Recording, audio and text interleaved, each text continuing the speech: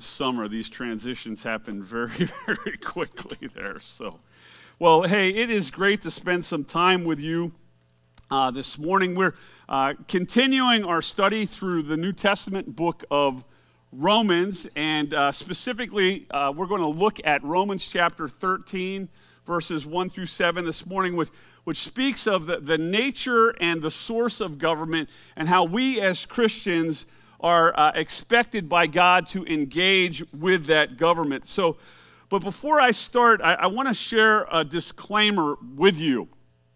This message has been adapted from a message that I preached a couple years ago, back in February of 2020.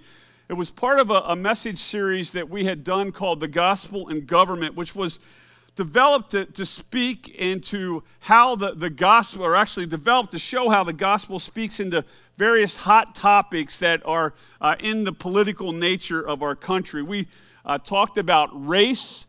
We talked about immigration, the sanctity of human life. We had discussions about the economy, about poverty. We talked about the environment, and we even at that time had talked about the issues of transgenderism. And that series had a very specific purpose. Pastor Ben and I and Mike Bongo, we designed that series to help mitigate some of the issues that we had a number of years ago at the end of a presidential election. Back in 2016, the presidential election that occurred really took our leadership team off guard, not necessarily because of the candidate who won, but because of the response of our church family. At that time, in 2016, after the election, there were members of our church family who were deeply grieving that President Trump, or Donald Trump, had been elected president of the United States, while at the same time, there were other people who were greatly rejoicing that he had become president of the United States. And all the while, both of these groups in our church family couldn't figure out how to love one another. It was not a pleasant time in our church family. Kathy and I, a number of the elders, we spent probably about 3-4 weeks trying to talk people off the ledge and kind of calm them down and get them to be able to re-engage in the life of our church family. So when 2020 rolled around, Mike Bongo, Pastor Ben, and I, we got together and we're like, we got to proactively deal with this. We got to deal with this way before the election actually happens, because who knows what the election's going to look like this particular year. And so it was our desire to be able to equip our church family with a biblical perspective on all of those issues that we just talked about. And we thought that would make things, that would work smoothly and it would go good and everything. But little did we know that the events of the last 2 years would make the events of November 2016 look like a walk in the park. Between the pandemic, the killing of George Floyd, and the subsequent protests and riots that came with that, and then the results of the 2020 political election, or presidential election, and then you had the January 6th Capitol riots, you got the immigration crisis that's going on, you've got the whole Russian invasion of Ukraine, the economic downturn that's happened with all of this crazy soaring inflation, and then this hyper-partisan reaction to all of this stuff. These last 2 years, they have been crazy hard, and they have unfortunately brought out the worst in people. And we have all seen it. Some of us have unfortunately participated in it. There has been a lack of respect for and distrust in our government institutions. There has been a mean-spiritedness towards others who don't agree with us. There has been a hypocritical intolerance on the part of people who pride themselves in being tolerant. There has been a lack of grace by those who say that they love grace, yet they fail it to give it to others. And there has been this horrific unwillingness to forgive and an equal unwillingness to ask for forgiveness. And we all know that all of those things are tearing at the very fabric of our culture and our nation. And something has to change, especially for those of us who call ourselves followers of Jesus Christ. And perhaps the best place to begin that change is to embrace a biblical understanding of the nature and role of government and how God expects us as Christians to engage that particular government. So this morning, as we work our way through Romans chapter 13, verses 1 through 7, we're going to see that God speaks to this very topic. God tells us where government came from. God tells us the nature of government. God tells us what government is supposed to do. And God tells us how you and I are supposed to react and engage with that government. So if you have a Bible with you, Romans chapter 13, first 7 verses, you can pull it up on your app. If you're at home, you can look at it on the big screen. If you don't have a Bible, there's Bibles around the room on the tables. And if you would stand, please, in honor of God's word, allow me to read to you the first verses of chapter 13. Let every person be subject to the governing authorities, for there is no authority except from God, and those that exist have been instituted by God.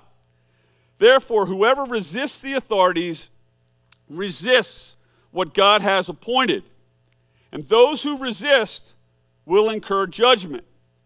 For rulers are not a terror to good conduct, but to bad. Would you have no fear of the one who is in authority? Then do what is good, and you will receive his approval.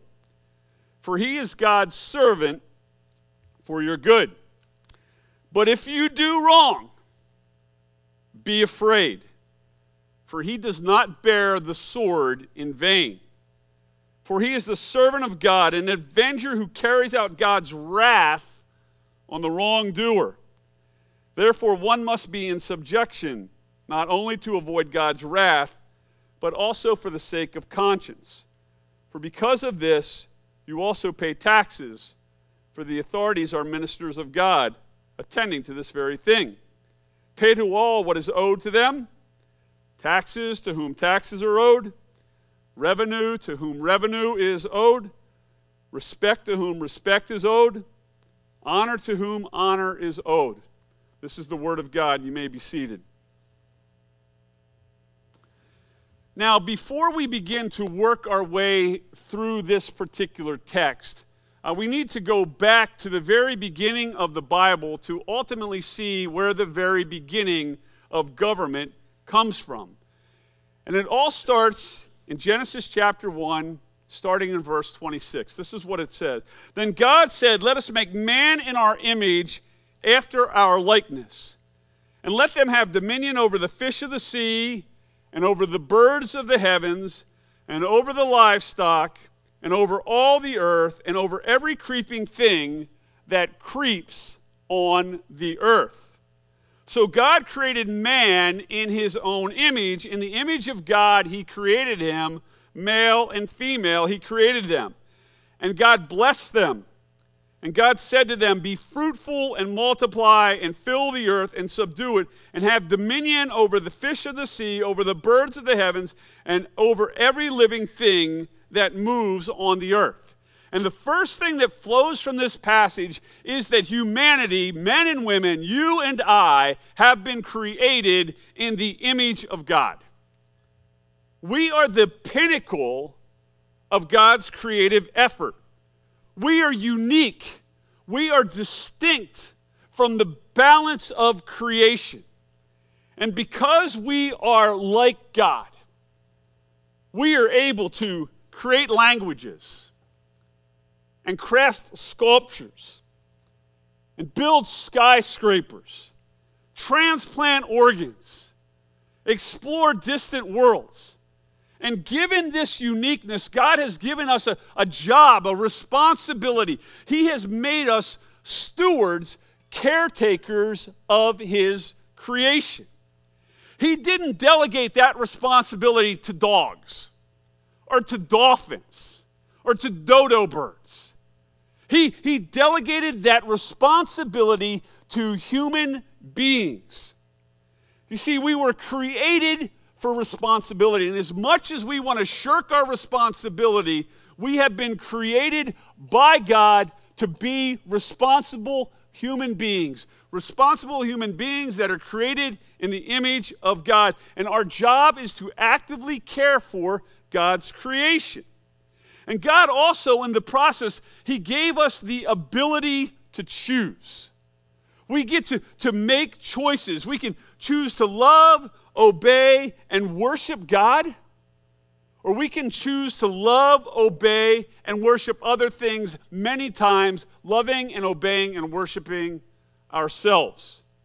And sadly, our first parents, Adam and Eve, they chose not to love and obey and worship God.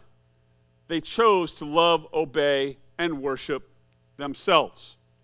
They weren't content with being created in God's image. They wanted to be God. They wanted to be their own God. They wanted to make their own decisions. And in their prideful pursuit, they unleashed sin and death into this world. Death which touched them in an extraordinarily personal way when their oldest son, Cain, murders his younger brother, Abel. And from that point, folks, the wheels come off. And by the time we get to Genesis chapter 6, we read this: "The Lord saw that the wickedness of man was great in the earth, and that every intention of the thoughts of his heart was only evil continually. And the Lord regretted that he had made man on the earth, and it grieved him to his heart." Evil now was running so rampant in the earth that God decides to do something radical. He decides that he's going to do a do-over, that he's actually going to reboot things. He's going to reset things. He's going to restart things. So what he does is he wipes out everything except for a small remnant. A small remnant of people and a small remnant of animals that he puts under the leadership of a man by the name of Noah. Genesis chapter 9 picks up after the devastation of that great flood. And this is what it says: "And God blessed Noah and his sons and said to them, 'Be fruitful and multiply and fill the earth. The fear of you and the dread of you shall be upon every beast of the earth and upon every bird of the heavens and upon everything that creeps on the ground and all the fish of the sea. Into your hands they are delivered. And every moving thing that lives shall be food for you. As I gave you the green plants, I give you everything. But you shall not eat flesh with its life, that is, its blood. And for your lifeblood I will require a reckoning. From every beast I will require it, and from man. From his fellow man I will require a reckoning for the life of a man. Whoever sheds the blood of man, by man shall his blood be shed, for God made man in his own image.'" Now notice what God does here. God gives Noah the very exact mandate that he has given to Adam and Eve. They are to be fruitful and multiply and fill the earth. They are to take dominion over and master the whole of creation. But God does something else here. He says that the crime of murder would be paid by the life of the murderer. And here God lays the foundation of government by establishing the first civil law for the greatest of crimes, the taking of innocent life, a law which is to be enforced by taking the life of the one who took life. And that, brothers and sisters, that is the primary role of government. Government is to restrain and punish evil. That is the primary reason why God created government. Government is to restrain and punish evil. Now, this primary role is followed by a secondary role, which we find in Psalm 82. The psalmist says this: "How long will you judge unjustly and show partiality to the wicked? Give justice to the weak and the fatherless. Maintain the right of the afflicted and the destitute. Rescue the weak and the needy. Deliver them from the hand of the wicked." And what we see here is that government is not only tasked with the responsibility of restraining and punishing evil, but it is also assigned the responsibility of protecting the weak, the destitute, the needy. How are they to do that? By rendering just verdicts and resisting partiality to the wicked. You see, God has given us government because he understands the nature of humanity. God understands that people are inclined towards evil. God understands that the powerful regularly exploit the weak. And so God created government to punish evil and to protect the weak. Humanity didn't invent government. It's not the product of some great philosophical thinker, nor was it the product of trial and error. Government finds its source in God, and it finds its source in God alone. And all of this is expanded in the verses that we just read in Romans chapter 13.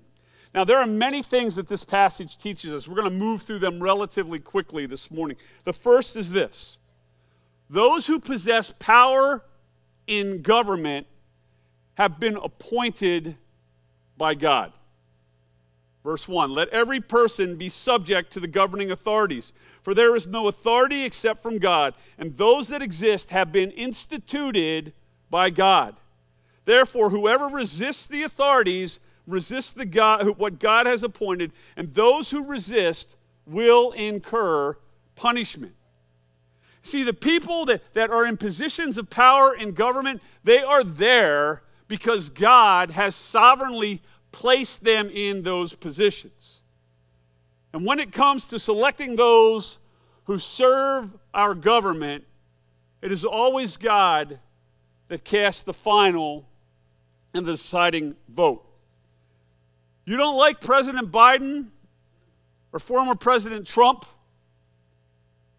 You're angry because Nancy Pelosi has the speaker's gavel? You can't stand Senator Ted Cruz or perhaps Senator Chuck Schumer? You're struggling with the judicial decisions of Clarence Thomas or Sonia Sotomayor? Does ultra-liberal AOC or ultra-conservative MTG cause your brain to explode? Don't blame the Republicans. Don't blame the Democrats. Don't blame Vladimir Putin. Blame God. So if we have a problem with our township dog catcher, or our county district attorney, or our state rep, or a federal judge, or a member of Congress, or for that matter, the President of the United States, we need to take it up with God. Now, this is a very difficult concept to embrace, especially when it comes to evil leaders. For example, am I saying that God has put into power, had put into power, Adolf Hitler or Vladimir Putin? Absolutely I am. You see, God is either sovereign over all things or he's sovereign over nothing at all. And you don't believe me or you don't like that, All you got to do is ask Jesus. Listen to Jesus' interaction with Pilate, the one who actually orders Jesus' execution. This is what occurs. Pilate entered his headquarters and again said to Jesus, "Where are you from?" But Jesus gave no answer. So Pilate said to him, "Will you not speak to me? Do you not know that I have authority to release you and authority to crucify you?" And Jesus answered him, "You would have no authority over me at all, unless it had been given you from above.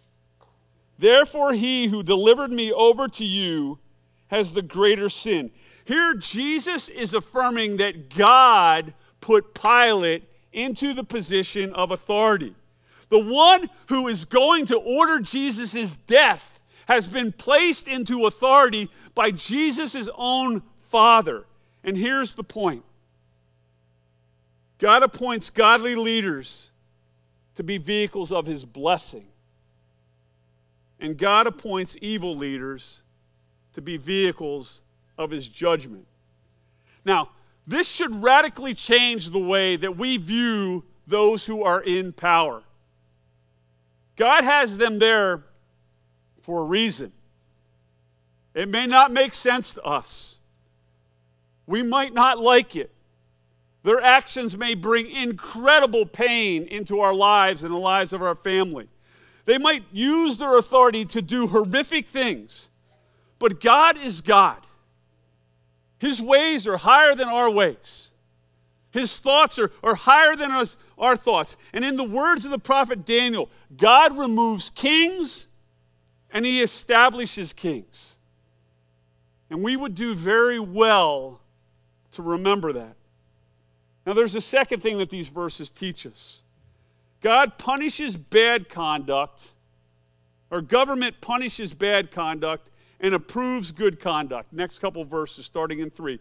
For rulers are not a terror to do good conduct, but to bad. Would you have no fear of the one who is in authority? Then do what is good, and you will receive his approval, for he is God's servant for your good.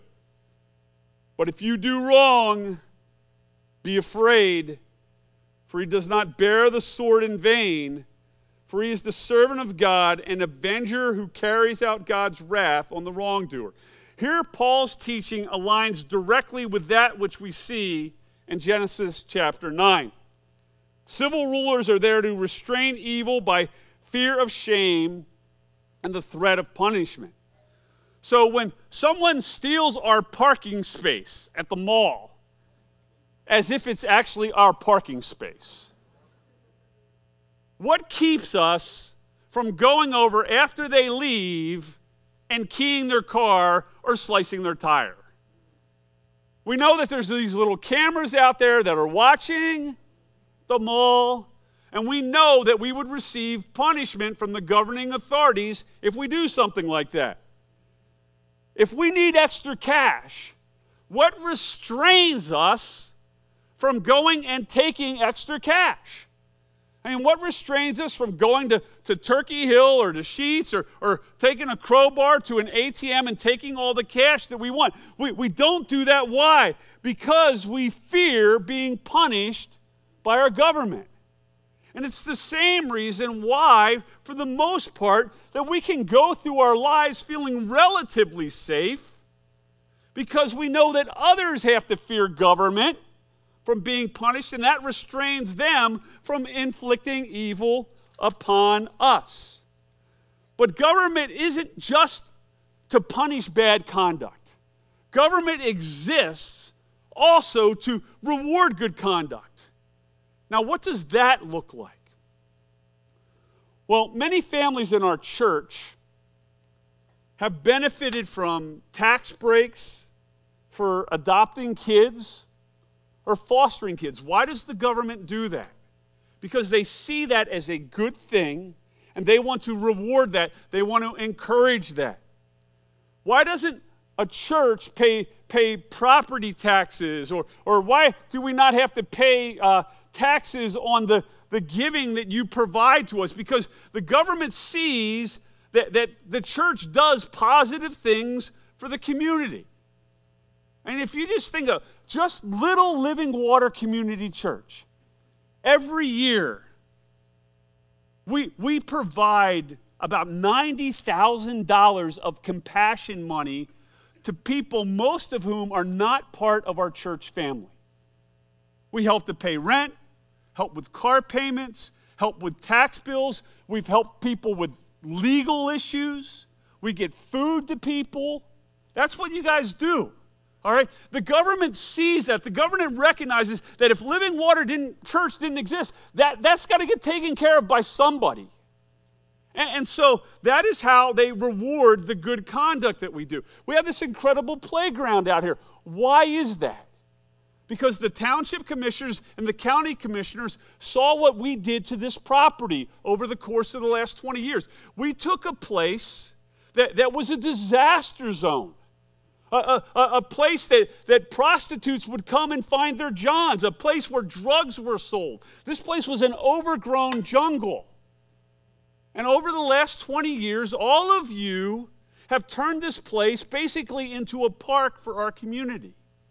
That people can come and walk their dogs, play with their kids, teach their kids to drive in our parking lot or ride their bikes. The government recognizes that and said they wanted to reward good conduct, and they help us build these playgrounds. You see, government not only punishes bad conduct, they're there to reward good conduct. Let's keep going. Verse 4 tells us that government, or those in government, are God's servants. Twice in verse 4 it says that he is God's servant. And remember, whenever you see repetition in the Bible, in the old languages, repetition was bold print. It was exclamation points. It was like, this is an important thing. It's like God is shouting. What is he shouting? That those who are in government are God's servants. And in verse 6, Paul actually takes it up another step by declaring that they are ministers of God. And whether our elected officials realize it or not, they are working on behalf of God. When they punish evil and when they reward good, they are doing God's work. And as such, we need to view those who are in positions of power in our government as gifts from God. Now, at times, I get it. It's hard to grasp. Yet even the worst government is better than no government at all. Look at what is happening in Somalia. Somalia does not have a functioning government. Whoever has power, whoever is strong, whoever has the weapons, they control everything.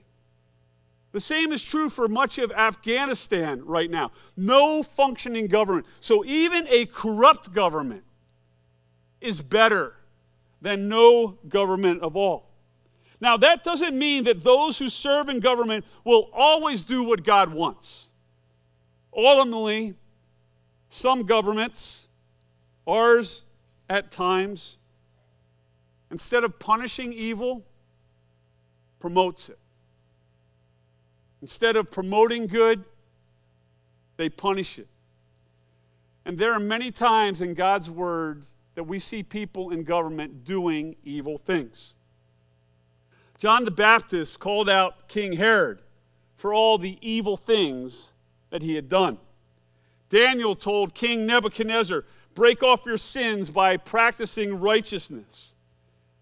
Yet even though that's the case, Paul tells us that government is a gift from God. Next point. Ultimately, God uses government to carry out his wrath against those who do wrong. Look again at verses 4 and 5. For he, that's government, is God's servant for your good. But if you do wrong, be afraid, for he does not bear the sword in vain. For he is the servant of God, an avenger who carries out God's wrath on the wrongdoer. Therefore, one must be in subjection, not only to avoid God's wrath, but also for the sake of conscience. Here we find the reason why governments have police departments and militaries. Their job is to execute God's wrath on wrongdoers. They are to avenge evil. Now, this is absolutely remarkable because of what Pastor Ben taught us 2 weeks ago when we worked through the end of Romans chapter 12. You remember we read these words. Beloved, never avenge yourselves, but leave it to the wrath of God, for it is written, vengeance is mine, says the Lord. I will repay, says the Lord. As Christians, we are called not to revenge ourselves or to avenge ourselves. Instead, what? Is that evil that happens to us, is it to remain unpunished? Are we just supposed to just say, hey, I'm not supposed to avenge this, so the evildoer gets to do whatever they want? No, God comes along. God provided a provision for this. He created civil government to punish the evil that has been inflicted upon us. If someone murders your kid, rapes your daughter, robs your house, steals your car, embezzles your funds from business, we don't get to avenge that person. But God doesn't sit back and let that wrongdoing be overlooked. God has created a mechanism, civil government, who actually is to execute those punishments. Now, before we wrap up, we need to answer the question, how in the world are Christians to interact with this government? What does God expect of us? We understand what government is to do. It is to punish evil, reward good. That's its responsibility. If it actually stayed in those lanes, we'd all be very good. Government's not very good at doing that, but that's the basic reasons why governments exist. Now, how as Christians are we to interact with that? Look again at verse 1. Let every person be subject to the governing authorities, for there is no authority except from God, and those that exist have been instituted by God. As citizens, God commands us, orders us, instructs us to be subject to the government and to obey its rules. We see this very same teaching in 1 Peter. Be subject for the Lord's sake to every human institution, whether it be to the emperor as supreme or to governors as sent by him to punish those who do evil and praise those who do good. Now, you got to remember when this is written. This is the first century. The Jews are living under the brutal thumb of the Romans. The Romans are merciless.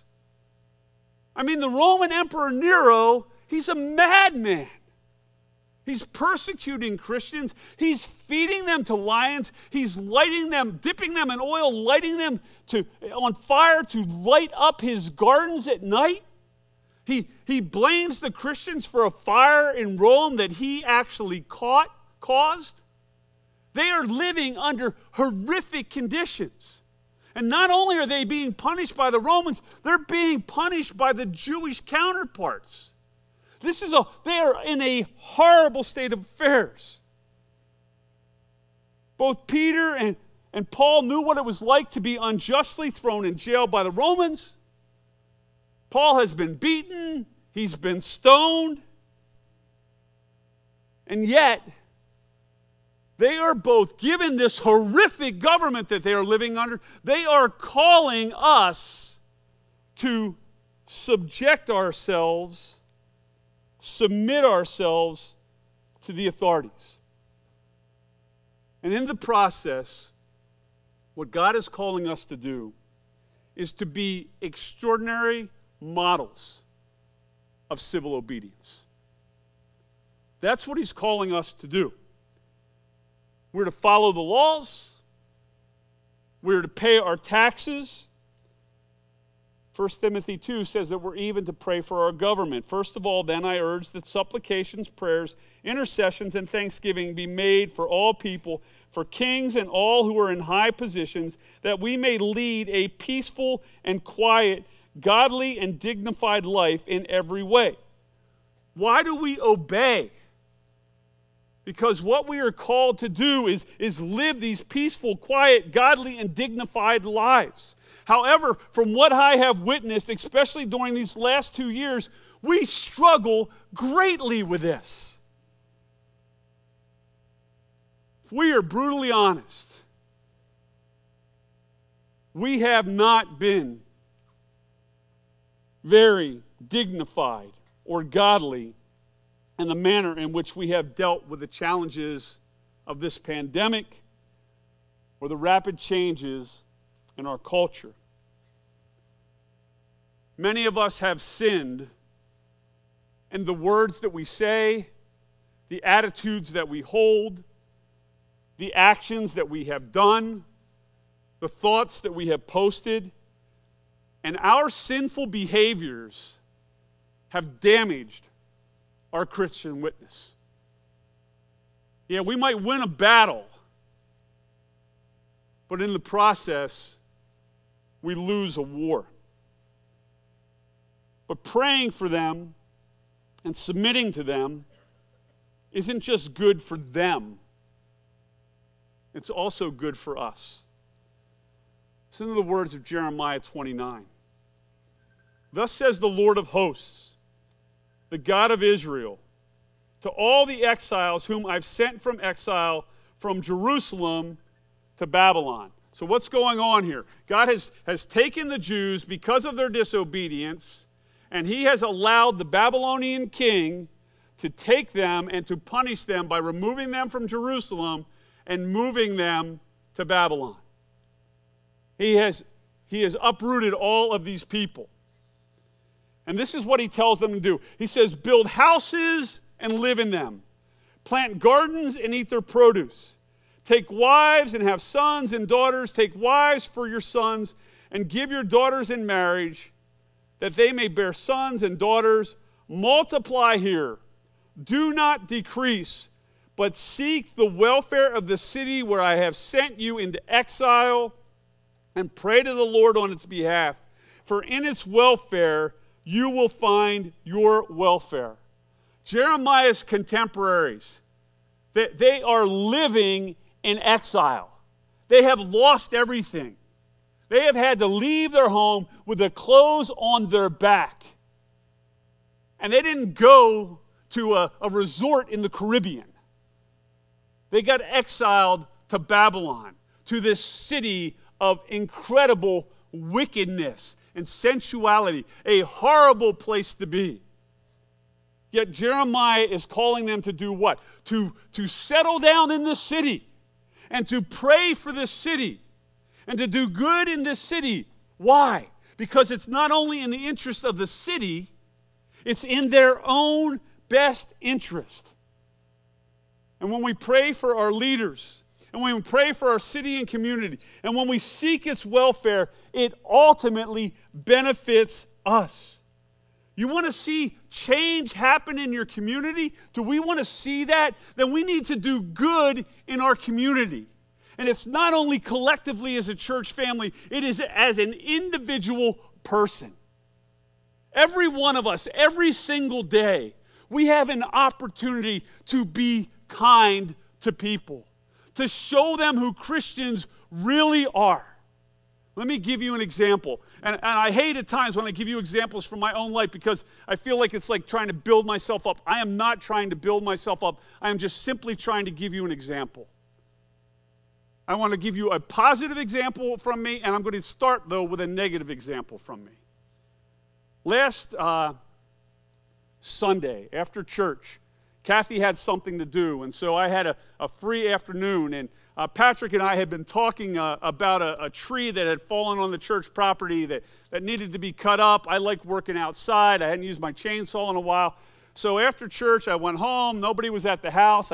I got changed, grabbed my chainsaw, came to church, grabbed the church pickup truck, and drove behind these houses that are down here on Rutherford, because that's where our property, we own all that property. And so I'm out there. It's Memorial Day weekend. It's Sunday. And I park the truck, fire up the chainsaw. I start cutting this tree up. In a few minutes, I kind of notice out of my peripheral vision that one of our neighbors has come onto our church property. And so I stop the chainsaw, and this is what the neighbor says to me. Can't you do that some other day? I'm like, wow, that was a nice hello. Now, I'm in my flesh. I'm just being honest, okay? I just simply say, no, this is the only time that I can, and I go back to cutting the tree. Bad way to respond. Do not follow Pastor Mike in that. I could have done things a whole lot differently. But she was having a little picnic, had her grandkids over, didn't want the noise of the chainsaw. I get that. I've been there. Okay? I was bad. That was wrong. Confession, good for the soul. I'm confessing. So I've got the pickup truck completely loaded up with all this wood. I mean, I got, it's maybe a half-ton truck. I got like a ton of wood on there. So I'm breaking those laws too, by the way. And I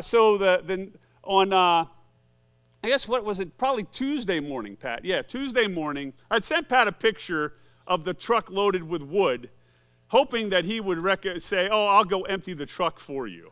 That was my idea, all right? And I knew he would actually do that. But on Tuesday morning, I woke up and I'm like, hey, I need to, I can't make Pat unload all this wood. So Tuesday happened to be our Memorial Day for most of the church staff. And so I got in here early because I didn't want Pat actually to do it. So I go to the township, I drop off all the wood, and I come back. I notice that the truck needs some coolant and it also needs some gas. So I go to the AutoZone. I know this is a long story. I tell long stories. Just bear with me. I go to the AutoZone that's over here on Paxton Street, get some coolant, then I drive to the Turkey Hill. I put gas in the pickup truck. The gas in the pickup truck, $100. I'm like, oh my gosh, it's not good. But it doesn't print a receipt for me. And I've put it on the church credit card because it's the church's truck. And I know that it's not good for Gary and Pat if they don't have receipts. So I decide I'm going to go in and get the receipt. So I go into the Turkey Hill to get the receipt, right down here at the corner of 29th and Paxton Street. And there's a young lady working the grill. And there's a guy waiting at the counter. I'm standing behind the guy. And there's nobody else working at the store. And the lady, she's trying to, grill up stuff, and she's paying attention to the grill. And I'm thinking to myself, is she going to acknowledge that we exist? What's going to happen here? And finally, she comes over, and she's waiting on the guy. And as she's waiting on the guy, her name was Tamira. That was on her badge. I said, Tamira, are you here by yourself? And she looks at me, and she's got this little tear running down her eye. And she said, I wasn't working by myself, but the guy who was working the shift with me, he got upset about something that the manager had done. I don't know whether the manager called in or whatever because there was no manager around. And he said, I quit, and he left. So this dude, not caring about her, leaving her all by her, doesn't care about her workload, definitely doesn't care about her safety. I mean, she's there by herself. He just gets up and goes. And all of a sudden I'm thinking, you know what? I have an opportunity to actually behave like Jesus here when I didn't behave like Jesus on Sunday afternoon. And so I wait for the guy in front of me to leave. It's just me and Tamira there. And I said, Tamira, I am so sorry that someone would do that to you. And I said, I know I can't help work here right now, but can I at least pray for you? And she's like, yeah, I would really like that. And so I got tears running down my eyes. She's got tears running down her eyes. Here's this 57-year-old, pasty-skinned, balding white guy praying with his beautiful, probably 22-year-old African-American girl in a Turkey Hill.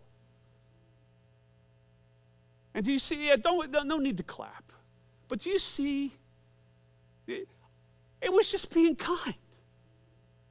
It tears away all the stereotypes. It tears away all the anger. It's just being nice. We can do that.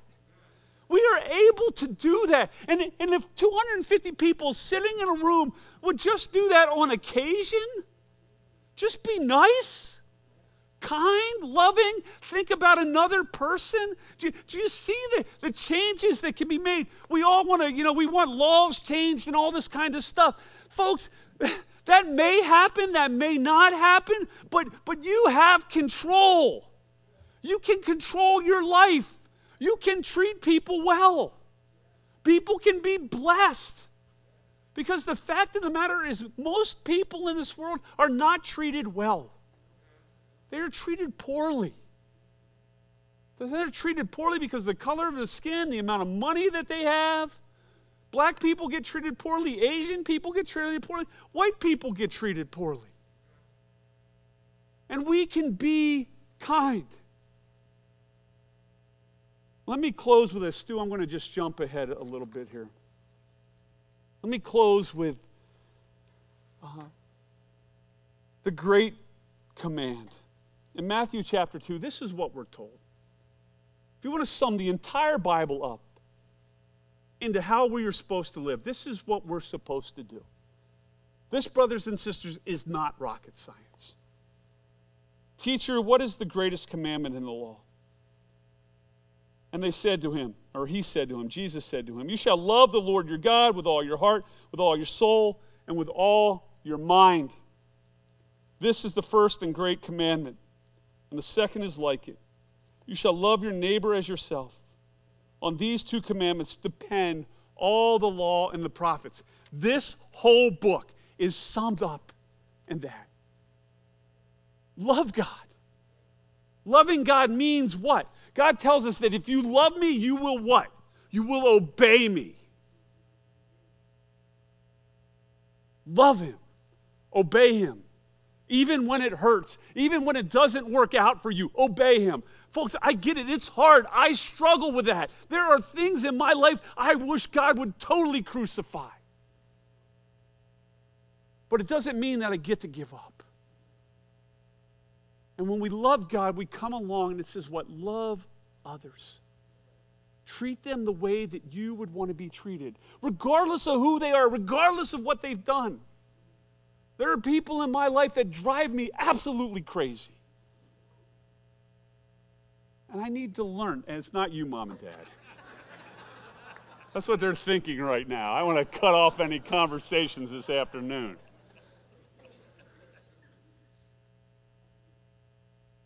Love people.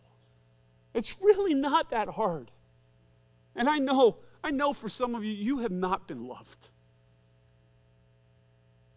I know for some of you, you have been hurt greatly. And I'm not trying to be mean, but that gives you no excuse to be mean in return. It gives you no excuse. Why do to someone else what they have done to you? Love people. It's not that hard. And when it does get hard, pray. God, help me to be kind right now. I want to be kind. Help me. And that spirit that he deposited in you, when you confess with your mouth that Jesus was Lord and believed in your heart that God raised him from the dead, that spirit will help you. Because we're told what? That the spirit that raised God, Jesus from the dead, dwells inside of us. That's the power. All right, let me pray. Lord God, thanks for these folks. Lord, I love them so much. I pray, Heavenly Father, that you would help me and help them, Lord, to love you and love others. Lord, I pray that we would learn how to be a blessing to our government. Lord God, it is so easy to complain. But Lord, we are truly blessed. Lord, we live in an amazing country. And Lord, yeah, we have our problems. But Lord God, while we may not be able to solve these big problems, big collective things, Heavenly Father, while we may not be able to completely influence law and stuff like that, Lord, we can do things on our own. One person at a time. Showing them ultimately, Heavenly Father, that, Lord, this government here is going to pass away. Lord, that this earth is going to pass away. That, Lord, your kingdom is going to come one day. And it's going to be a kingdom of perfect justice and righteousness. A kingdom of perfect peace. And, Lord, that's the kingdom that we are citizens of. In reality, Lord God, we know that we are alien and strangers here. That, Lord, we are just passing through. Some of us get to live 5 years, 10 years, 15 years, 50 years, 70 years, 80 years. We don't know. We don't know what tomorrow has to hold. But Lord, we are citizens of your heavenly kingdom. Lord, help us to act like that. And Lord, now thank you for this offering that we're about to receive. I thank you for those who give online, for those who give through the mail, for those who are giving in person right now. Lord God, would you minister to our church family through these gifts. Help us to be good stewards of that. Help us to be generous as a church. And it's through your Son's name we pray. Amen.